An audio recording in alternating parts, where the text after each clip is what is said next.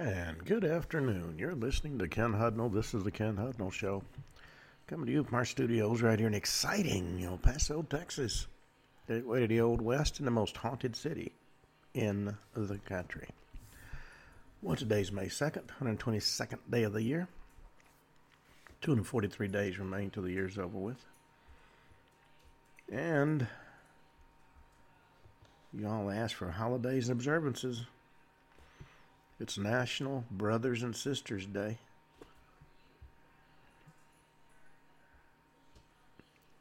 It's National Teacher Day, Baby Day, Childhood Depression Awareness Day, International Harry Potter Day, International Scurvy Awareness Day, National Brian Day, National Foster Care Day, National Life Insurance Day. Now that's a biggie. National Play Your Ukulele Day, National Sandra Day, National Truffle Day, Poem on Your Pillow Day, Polish National Flag Day, Take a Baby to Lunch Day, National Teacher Appreciation Day, 12th day of Ridvan. It celebrates Baha'u'llah's departure for Constantinople and his new revelation, World Asthma Day, and World Tuner Day. Now that one sounds fishy to me, but that's just me. Okay. On 1194 A.D., King Richard I of England gives Portsmouth its first royal charter. 1230, William de Braos is hung by Prince Lewin the Great. 1536, Anne Boleyn, Queen of England, is arrested and imprisoned on charges of adultery, incest, treason, and witchcraft. 1559, John Knox returns from exile to Scotland to become the leader of the nascent Scottish Reformation. 1568, Mary, Queen of Scots, escapes from Lochleven Castle. 1611, the King James Version of the Bible was published for the first time in London, England, by printer Robert Barker. 1625, Alfonso Mendez, appointed by Pope Gregory XV as Latin Patriarch of Ethiopia, arrives in Belu from Goa. 1670, Charles II of England grants a permanent charter to the Hudson Bay Company to open up the fur trade in North America. 1808, outbreak of the Peninsular War. People of Madrid rise up in rebellion against French occupation. Francisco de Goya later memorialized this event in his painting, the 2nd of May, 1808. 1812, the siege of Cayotala during the Mexican War of Independence, with both sides claiming victory after Mexican rebels under Jose Maria Morales y Pavon abandoned the city after 72 days of siege by royalist Spanish troops under Felix Maria Calleja. 1829, after anchoring nearby, Captain Charles Fremantle of HMS Challenger declares the Swan River colony in Australia. 1863, American Civil War. Stonewall Jackson's wounded by friendly fire while returning to camp from reconnoitering during the Battle of Chancellorsville. Dies of pneumonia 8 days later. 1866, Peruvian defenders fight off the Spanish fleet at the Battle of Callao. That's one thing I always had a problem with, leaders of recon. Because if you got a soldier that doesn't particularly like him, he just says he thought it was one of the enemy and shoots you. 1876, the April Uprising breaks out in the Ottoman Bulgaria. 1885, Cree and Assiniboine warriors win the Battle of Cut Knife, their largest victory over Canadian forces during the Northwest Rebellion. 1889, Menelik II, Emperor of Ethiopia, signs the Treaty of Wagale, gave Italy control over Eritrea. 1906, closing ceremony of the International Games in Athens, Greece was on this date. 1920, the first game of the Negro National League Baseball is played in Indianapolis. 1933, Germany's independent labor unions are replaced by the German Labor Front. 1941, World War II, following a coup d'etat against the Iraq Crown Prince, Abd al-Leah. Earlier that year, UK launches the Anglo-Iraqi War to restore him to power. 1945, World War II, Soviet Union announces the fall of Berlin. Our troops were told to stop moving forward to allow the Russians to get there first. 1945, World War II, the surrender of Caserta comes into effect, by which German troops in Italy cease fighting. Also in 1945, World War II, the U.S. 82nd Airborne Division liberates Rumbling concentration camp, finding 1,000 dead prisoners, most of whom starved to death. Also on this day in 1945, a death march from Dachau to the Austrian border is halted by the segregated Alnisel 522nd Field Artillery Battalion, the U.S. Army, Southern Bavaria, saved several hundred prisoners. That was the Nisei Battalion, which was primarily Asian soldiers. 1952, a de Havilland Comet makes the first jetliner flight with fare-paying passengers from London to Johannesburg. 1963, Berthold Seliger launches a rocket with 3 stages and maximum flight altitude of more than 62 miles near Cuxhaven, only sounding rocket developed in Germany. 1964, Vietnam War, an explosion sinks the American aircraft carrier USNS Card while it's docked at Saigon. 2 Viet Cong combat swimmers had placed explosives on the ship's hull. However, she was raised and repaired and returned to service less than 7 months later. 1964 saw the first ascent of Shishapangma, the 14th highest mountain in the world and the lowest of the 8,000ers.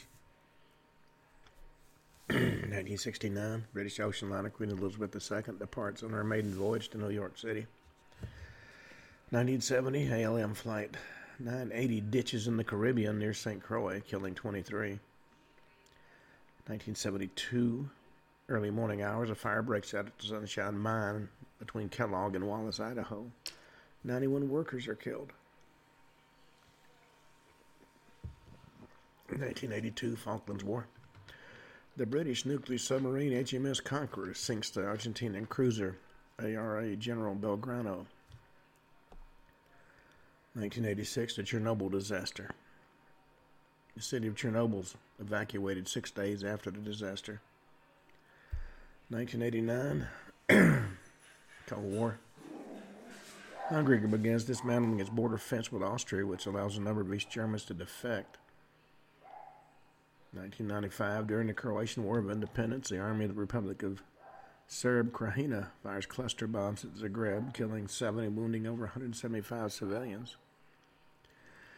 1998, the European Central Bank is founded in Brussels in order to define and execute the European Union's monetary policy. 1999, Panamanian general election. Maria Moscoso becomes the first woman to be elected president of Panama.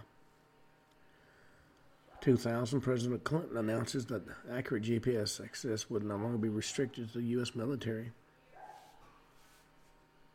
2004, the Yahweh massacre began February 4, 2004, when armed Muslims killed 78 Christians at Yahweh. In response, about 630 Muslims were killed by Christians on May 2nd. 2008, Cyclone Nargis makes landfall in Burma, killing over 138,000 people, leaving millions of people homeless. Also in 2008, Shaitan volcano begins erupting in Chile, forcing the evacuation of more than 4,500 people. 2011,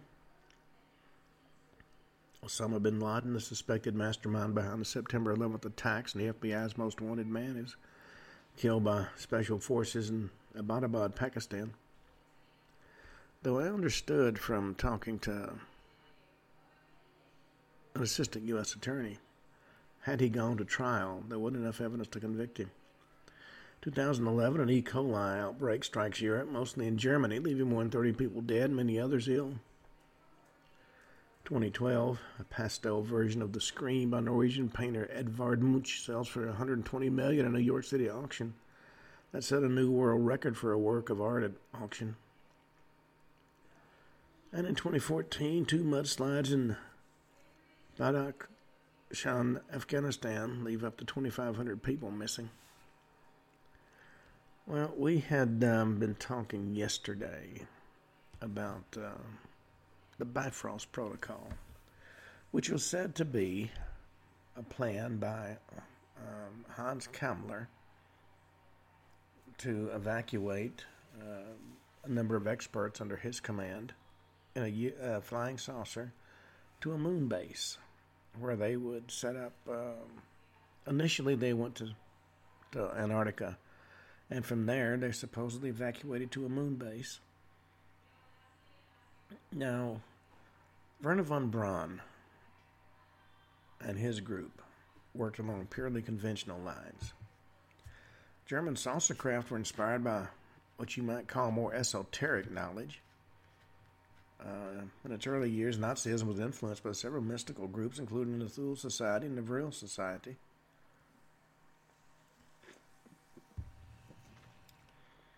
Now, originally, the Thule Society was a study group for Germanic antiquity. It was founded in 1918 and named after a northern country from Greek mythology. Among its members were supposedly Rudolf Hess and a number of other leading Nazis. Its research combined history, archaeology, and occultism and was instrumental in developing the idea of an ancient Aryan race with superhuman abilities. It dedicated itself to recovering the lost knowledge of the Aryans, and among the fruits of this effort were what was known as flying saucer technology. But from 1920 onward, Hitler took steps to distance the National Socialist German Workers' Party, or the Nazi Party, from occult mystical groups, including the Thule Society. In fact, it was officially suppressed, but it continued to work in secret with the aid of powerful supporters within the party. Without the discoveries made by the Thule Society, it's unlikely the Nazi space program could have existed. The Vril Society came from an 1871 novel by English author Edward Bulwer Lytton. It's called The Coming Race. It talked about a mysterious energy named Vril. And though his work was fiction, it was embraced by Theosophist Emil Blavatsky and by several other occultists whose work would help shape Nazi ideology and mysticism. Now, the Vril 1 Jaeger, or the Vril 1 Fighter, was the first armed disc aircraft. It was developed by Kammler's SSE group, 37 feet diameter and armed with two 30mm Mk108 cannon and two 7.92mm MG17 machine guns. Early models of it that are still in existence had a solid metal dome, but that was later replaced by a clear glass dome. Its top speed was almost Mach 10, but it could slow down for combat with conventional aircraft and execute 90-degree turns without its crew being subjected to excessive G-forces. 17 of these were known to have been built. Between 1941 and 1944, there were 84 confirmed test flights. Now, the Vril 2, Zerstoyer, translates as destroyer, was a heavy fighter concept that never left the drawing board. Its advanced oval shape was too far ahead for the time. There was also Vril 3, 4, 5, and 6, which may not have advanced beyond concepts. The Vril 7, known as the Ghost, was spurred by the American Bomber Project. 146 feet in diameter, carried a crew of 14. 1944, one prototype was known to have been built, but by this point in time, all resources were diverted to the Honebrew project. The Vril 8, known as the Odin, was the last Vril series design. The only prototype known to exist was being tested when Berlin fell. Now, it's said that all the Vril series crafts were actually capable of going into space. And according to captured documents, further development of the series was aimed at developing a craft that could travel to Aldebaran, some 65 light years away, to make contact with what were said to be Aryans living there.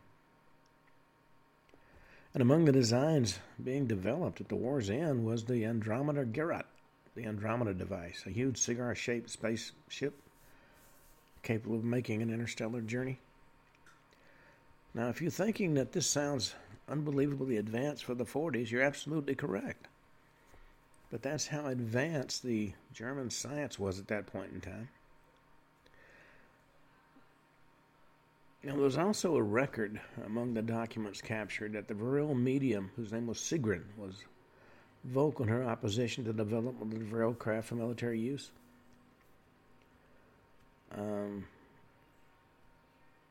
Somehow, some way, she managed to design quite a number of very advanced aspects, to include a Vril Treborg drive, which was Kammler wanted to use it in their America bomber prototype. She fought with Kammler repeatedly during the development of the Vril series saucers. It's been argued that this friction between himself and Sigrun and von Braun led directly to Kammler getting behind the Hannibal project, which was under his sole control. Now, the Vril Society, named for this mystical energy that combined electromagnetism and gravity and other forces of the universe, began as a splinter group of the Thule Society, but took on a life of its own, and developed ties with Aleister Crowley's Order of the Golden Dawn in England and a number of other occult groups around the world. Unlike the Thule Society, though, it was suppressed as part of Hitler's move away from esoteric thought, but it continued to function in secret. Now, its most significant work, at least according to records, for the space program is a series of seances that claim to make contact with an advanced civilization in the Aldebaran system. In the course of these seances, Vril mediums acquired vital information that enabled German engineers to create the advanced alloy propulsion systems required for successful saucer development. Whether you believe there was anything to seances or not, the information they produced was valid.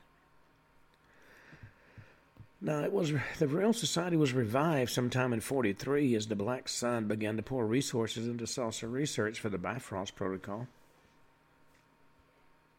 But this process wasn't smooth, however. Several Vril mediums maintained that saucer technology should only be used for peaceful space travel and didn't want it used for the military. Nevertheless, the One of the Black Sun ignored objections, and development of armed saucer craft continued at an accelerated rate. At this point in time, though, the Vril saucer series was discontinued, and the Hannibal series was took its place.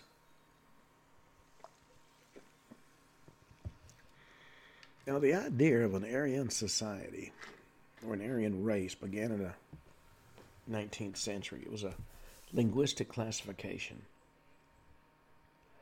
But through the influence of theosophy and other esoteric doctrines, it became identified with a race of enlightened superhumans who lived in prehistoric times and whose diluted blood persisted in the Germans and other Nordic races of the 20th century. In fact, much Nazi racial policy was aimed at removing the impurities of other races from the German ethnic stock so that they could breed a pure Aryan strain, a master race, if you will. Now, the first German saucer craft, according to captured records, was called the Otherworld Flight Machine, built in the summer of 1922. Supposedly, the design was transmitted psychically to the Vril medium Sigrun by Aryans who had been living in the Aldebaran system since 1919. The craft's disc was made up of 3 stacked circular plates with a cylindrical motor running down the center of the assembly. When the motor was activated, the disc contra-rotated, creating a powerful electromagnetic field. The thought was that this oscillating field was intended to open a wormhole to Aldebaran and place the machine's builders in direct contact with the civilizations living there. But if it took place, there was no documentation of such an event. The surviving reports indicate that the Otherworld flight machine demonstrated impressive flight characteristics, and Hitler authorized further development until 1934, when the craft was dismantled and taken to the Messerschmitt Works in Augsburg for storage. It's believed it was destroyed by our bombing attacks, which devastated the site between February of 44 and February of 45. And just as the Otherworld flight machine was put into storage, a new disc aircraft was being tested at the Arado Works in Brandenburg. It's called the Rundflugzeug, or disc aircraft. The RFZ-1 suffered a disastrous control failure in its first test flight in June of 34. This disaster resulted in the craft being destroyed and the pilot barely escaping with his life. But in spite of this, development of a more advanced RFZ-2 was authorized.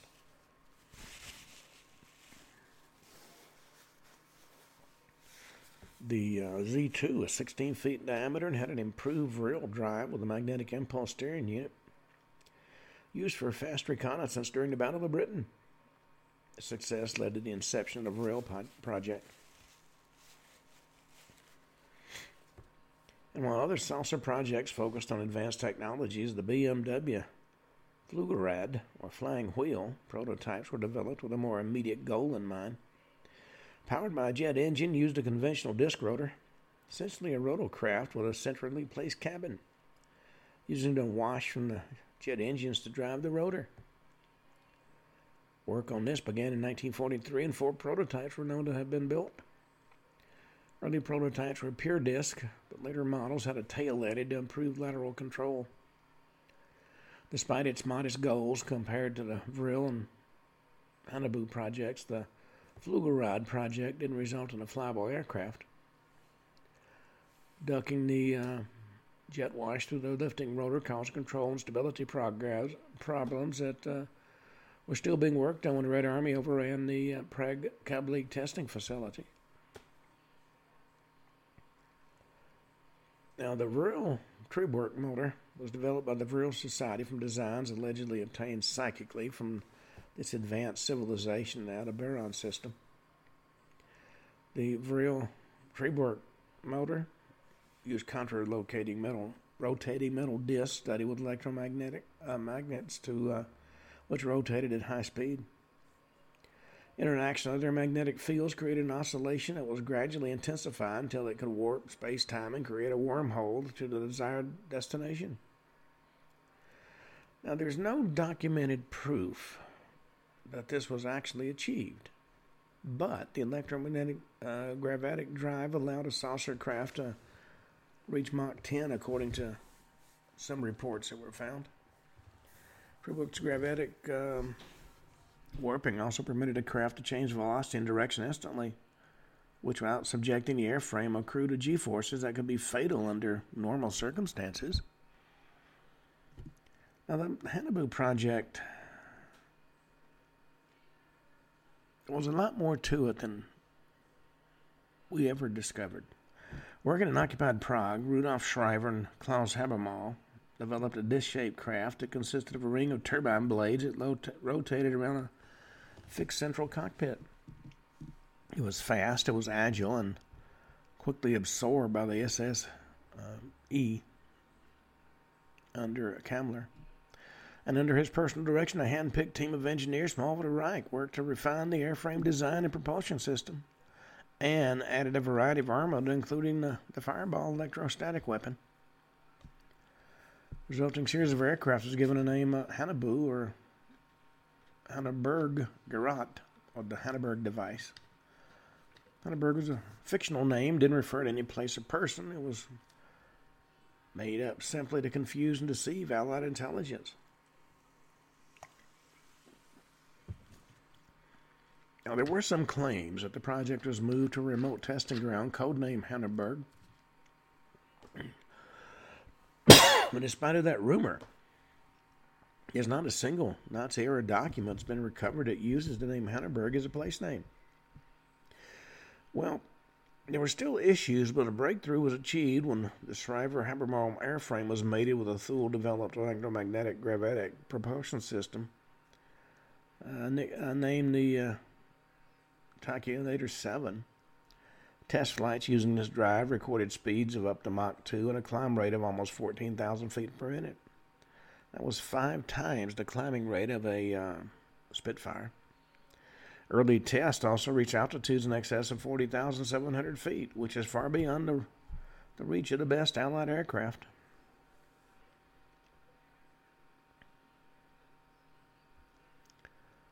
Now, after the encouraging results of the early tests, Kammler authorized a full-scale development effort.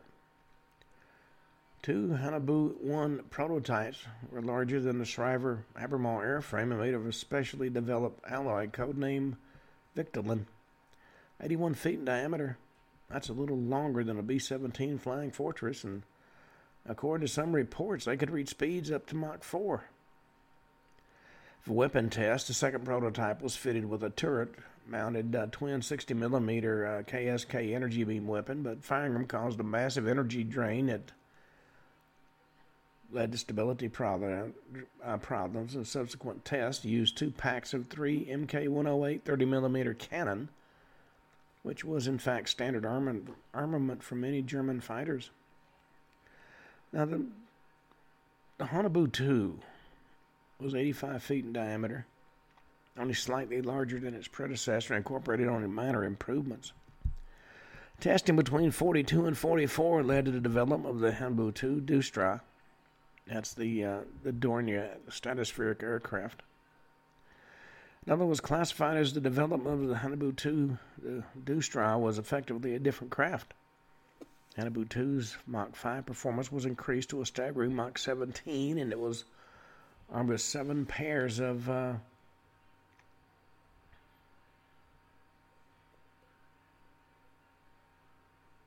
we'll call Krafsterkunnen.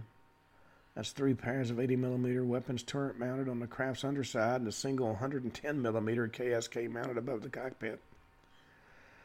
Now, this was the first of the Haunebu craft considered ready for large-scale manufacturing. Both Junkers and Dornier tried to get the contract in late 1944, and as the name suggested, it was Dornier's bid. It was accepted by the Air Ministry. However, Allied bombing prevented Dornier from completing more than a handful of these craft. Nobody really knows the exact number. Now, the Haunebu 3 was a quantum leap from the Düstra. Nicknamed Ostara after an ancient Germanic goddess, it was 3 times the size of its predecessors and almost twice as fast. And it mounted fearsome armament, no fewer than 22 KSKs, plus 60 Mk-108 30mm cannon. And this was the first Haunebu craft to be capable of space flight, and several writers have claimed it was used for a suicide mission to Mars, taking selected personnel and equipment out of the reach of the advancing Allies in March of 1945. And while the evacuation did actually take place, it was a far less desperate affair than you might suspect.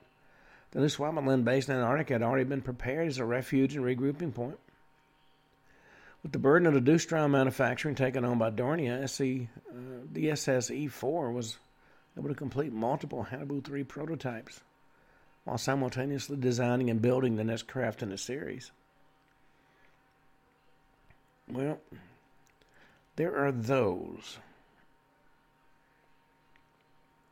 that believe the Battle of Los Angeles was actually against the Haunebu craft and not against an alien craft. For those that don't remember, the Battle of Los Angeles took place at 3:16 a.m. February 25th, 1942. At that time, an unknown craft appeared in the skies over suburban L.A.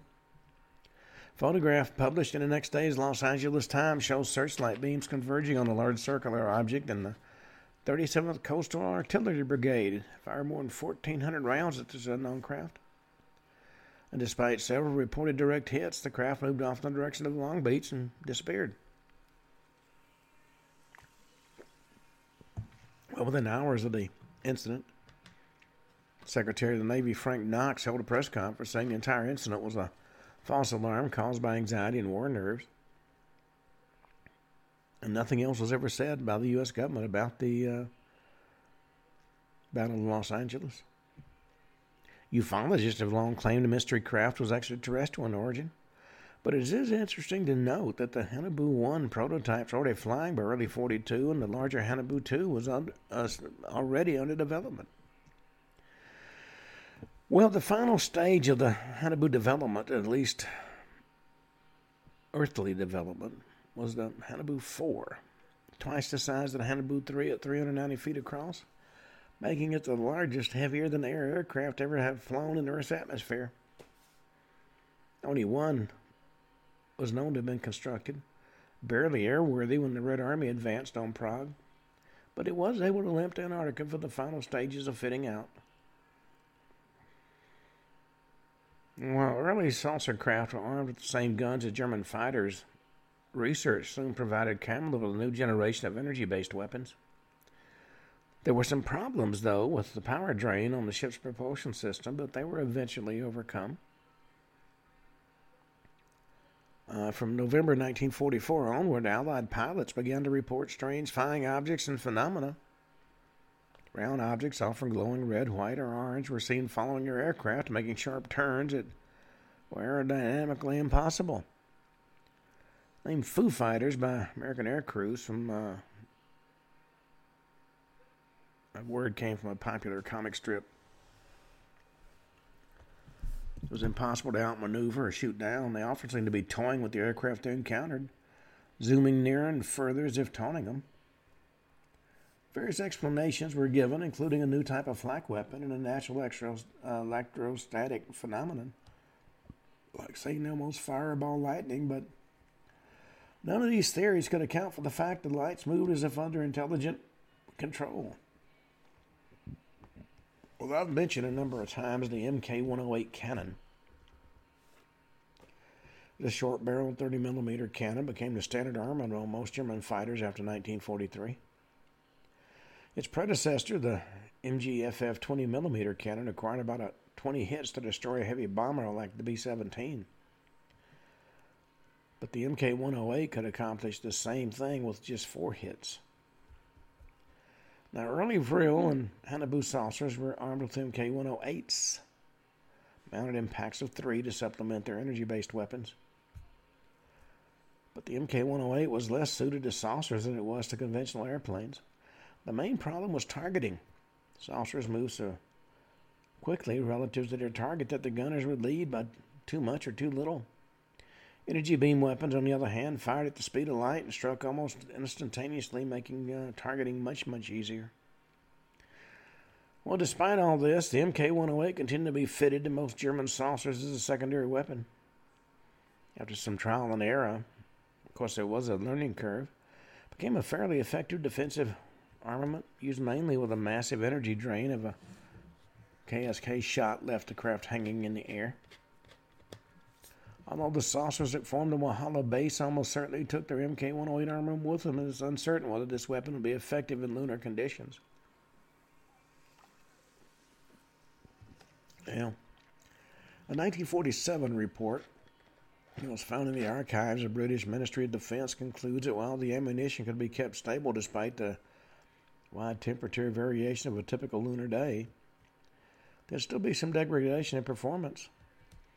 And this report also points out that the moon's lack of an atmosphere would affect the gun's gas-operated mechanism to some extent. Be that as it may, though, after-action reports from attacks on the base have only mentioned its energy beam weapons. Cannons don't seem ever to have been used. Then there's the Fluorball, or the Fireball. That was an experimental weapon, launched from the ground against Allied bomber streams. Small unmanned disc aircraft, remotely controlled on takeoff and guided toward its target by sensors that tracked engine exhaust. I guess you could say it was an early version of the drone. It's fitted with an electrostatic field weapon developed at Messerschmitt's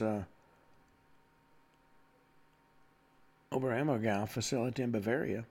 Burning chemicals produced a fiery halo around the craft, along with a powerful electrostatic field that could knock out a target aircraft's ignition system, causing total engine failure.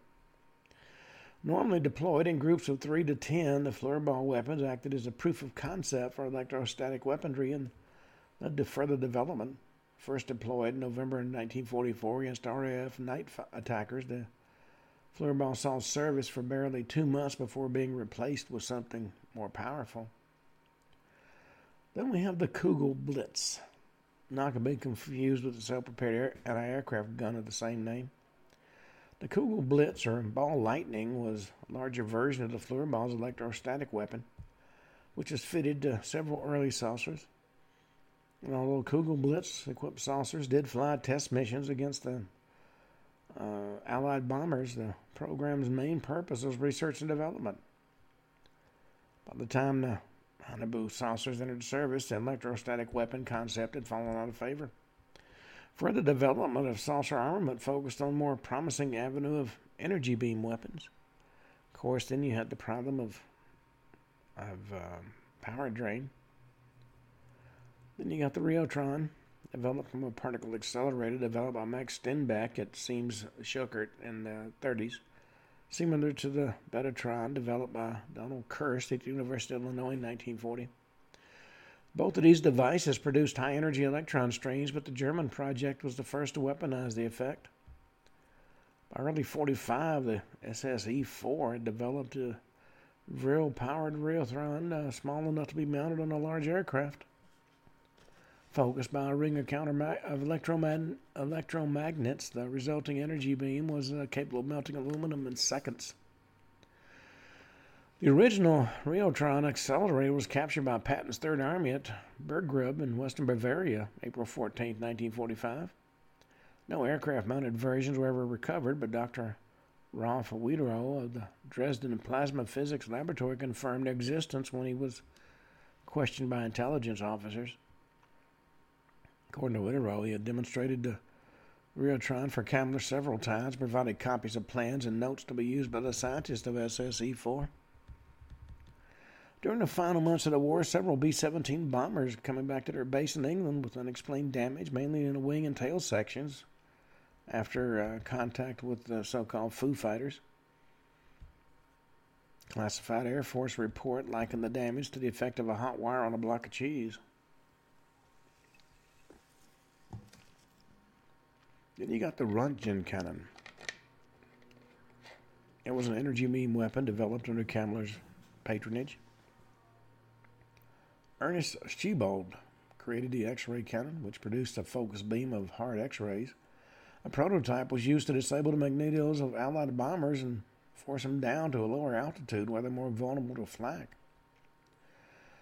Well, by powering a Röntgen cannon with a real Triebwerk motor, SSE-4 scientists were able to produce a weapon for the Haunebu 3 whose output was sufficient to burn out the electrical systems in every aircraft.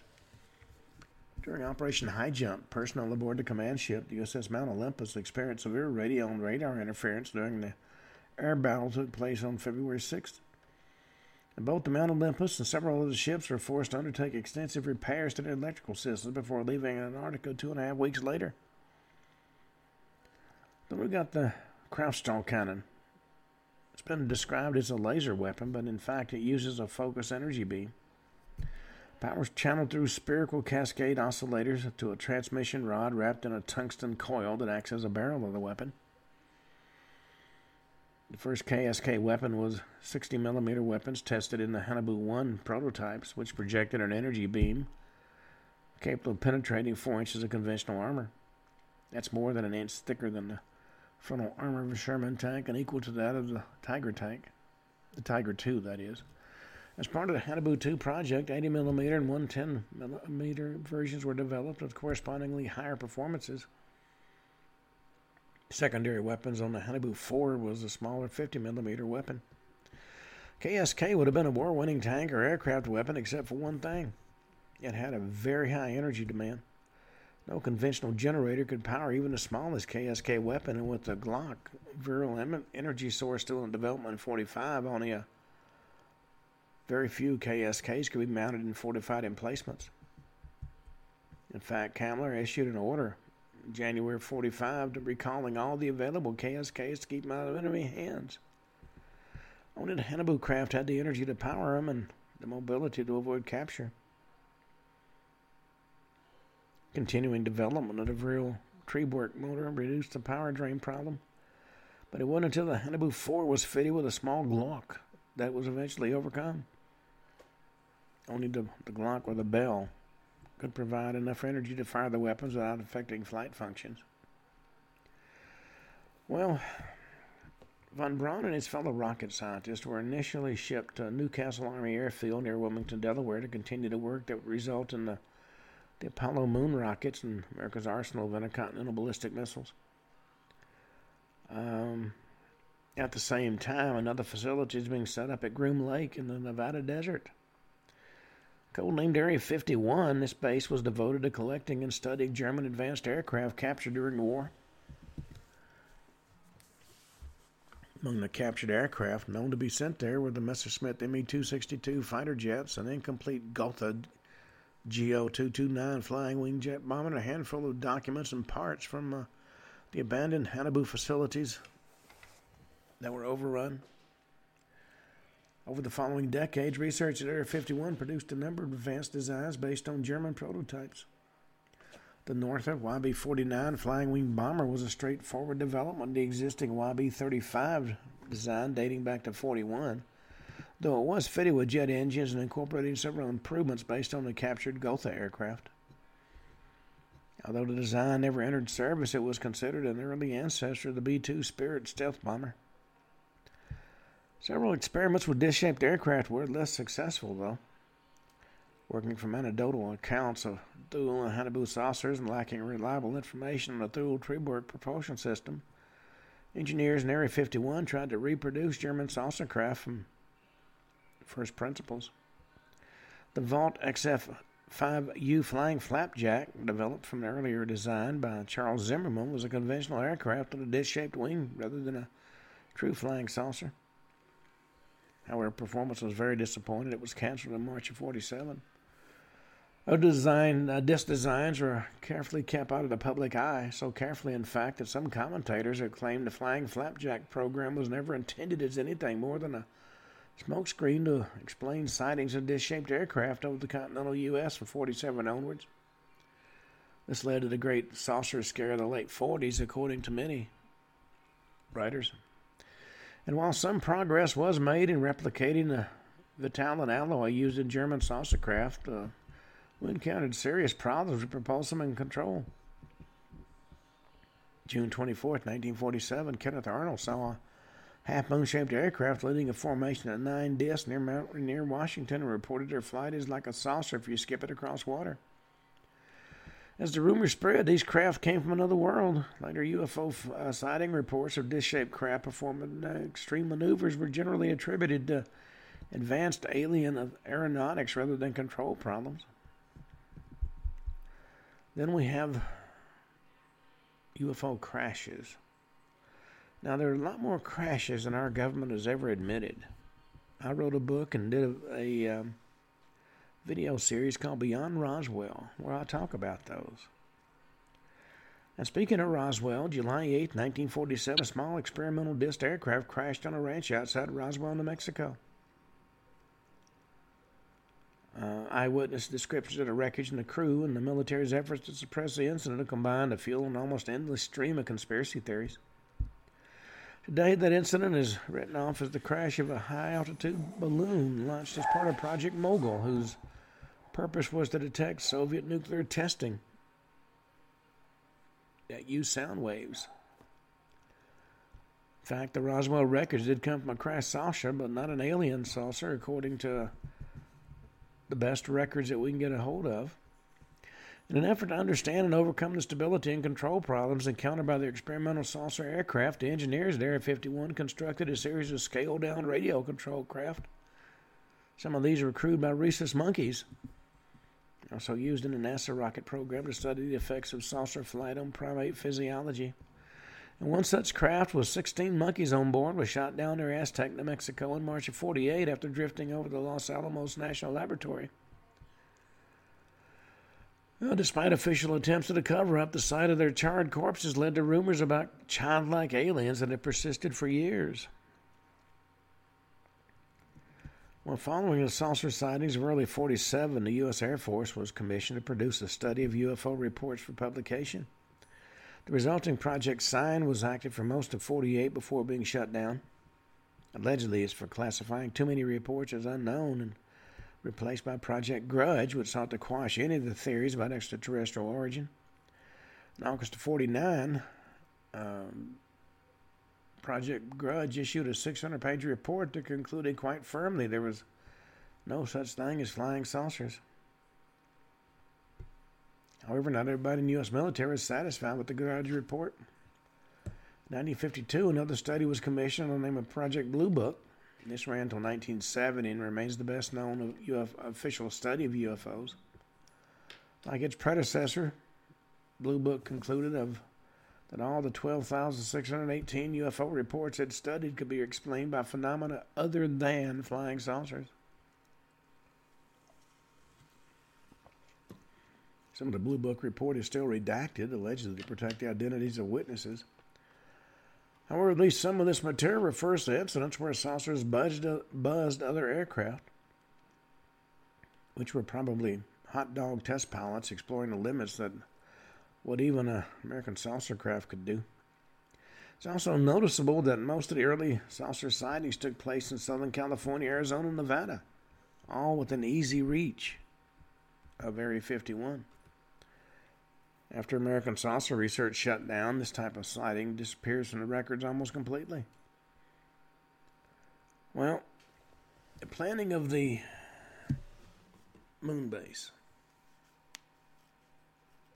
gave Kamler a number of challenges. And given the hostility of the lunar environment, it was imperative that the Walhalla base should be designed for rapid, if not instant, construction, using only materials brought from Earth. It had to be placed in a location that gave it a clear view of the Earth for the bombardment phase that was planned. But this location also had to be somewhat concealed to protect the base from discovery and counterattack for as long as possible. If possible, there should be easy access to lunar materials and other resources to be needed for the planned scientific projects. Well, for as long as people have been writing about the Nazi moon base, there have been two myths. That the base was on the dark side of the moon, and it was shaped like a swastika. Well, best evidence shows both of these are incorrect. Symbolism aside, the swastika state building is impractical, especially personnel restricted to the inside. It simply takes too long to move from one end to the other. Connecting passages rapidly become choked with traffic. And a base located on the dark side of the moon is also impractical. While it's not literally dark, the far side of the moon faces away from Earth, making it impossible to observe or fire at the Earth from a location there. And Kamler and his followers needed to be able to keep a watch on the Earth, monitor radio transmissions, and aim their projected wonder weapons at the U.S. and other targets. Well, the Haunebu 3 scouts completed several survey missions in '46 and '47, final preparations for the completing the moon base were underway at New Swabenland. Possible sites were examined along the edges of the Sea of Tranquility and in the mountain range south of the Ptolemaeus crater. The site Kamler eventually chose was the Aristarchus crater on the northwest of the moon's near side. It's 24.9 miles across and 2.3 miles deep. Allows room for the planned base to grow while remaining small enough to be defensible in the event of an attack. And the shadows of the crater's rim help conceal the base from any Earth-based telescope then in existence or projected. Nearby Aristarchus Plateau showed signs of volcanic activity, holding out the hope of much-needed minerals and metals.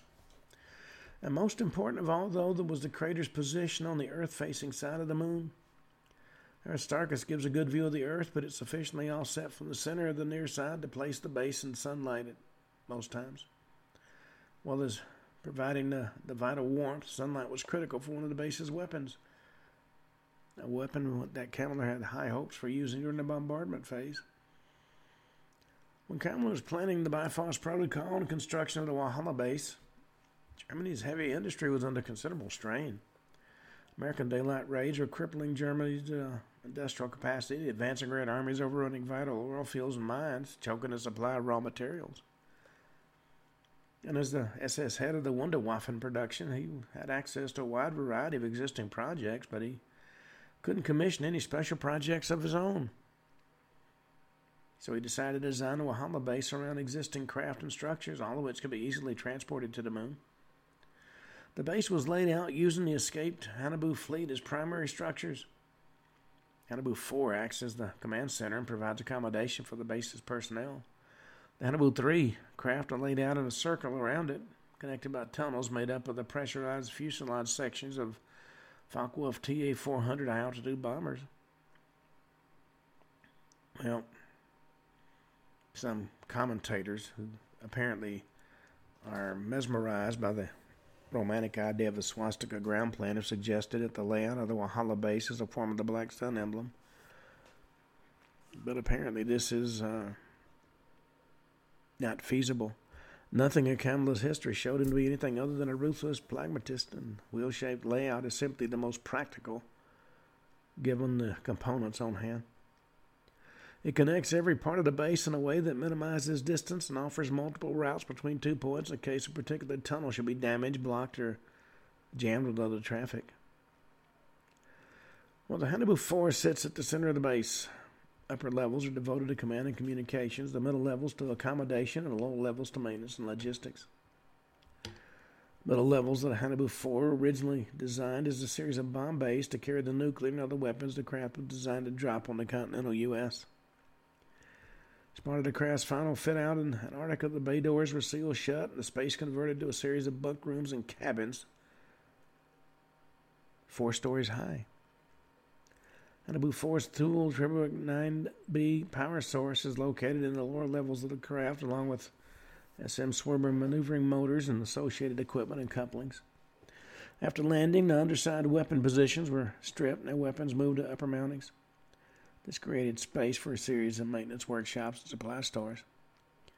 And in these levels were hard sealed and to the underground storage bays and mineral processing plant that were excavated underneath the craft. Well, on that note, we've come to the end of today's show. We'll be back tomorrow and talk more about German flying saucers and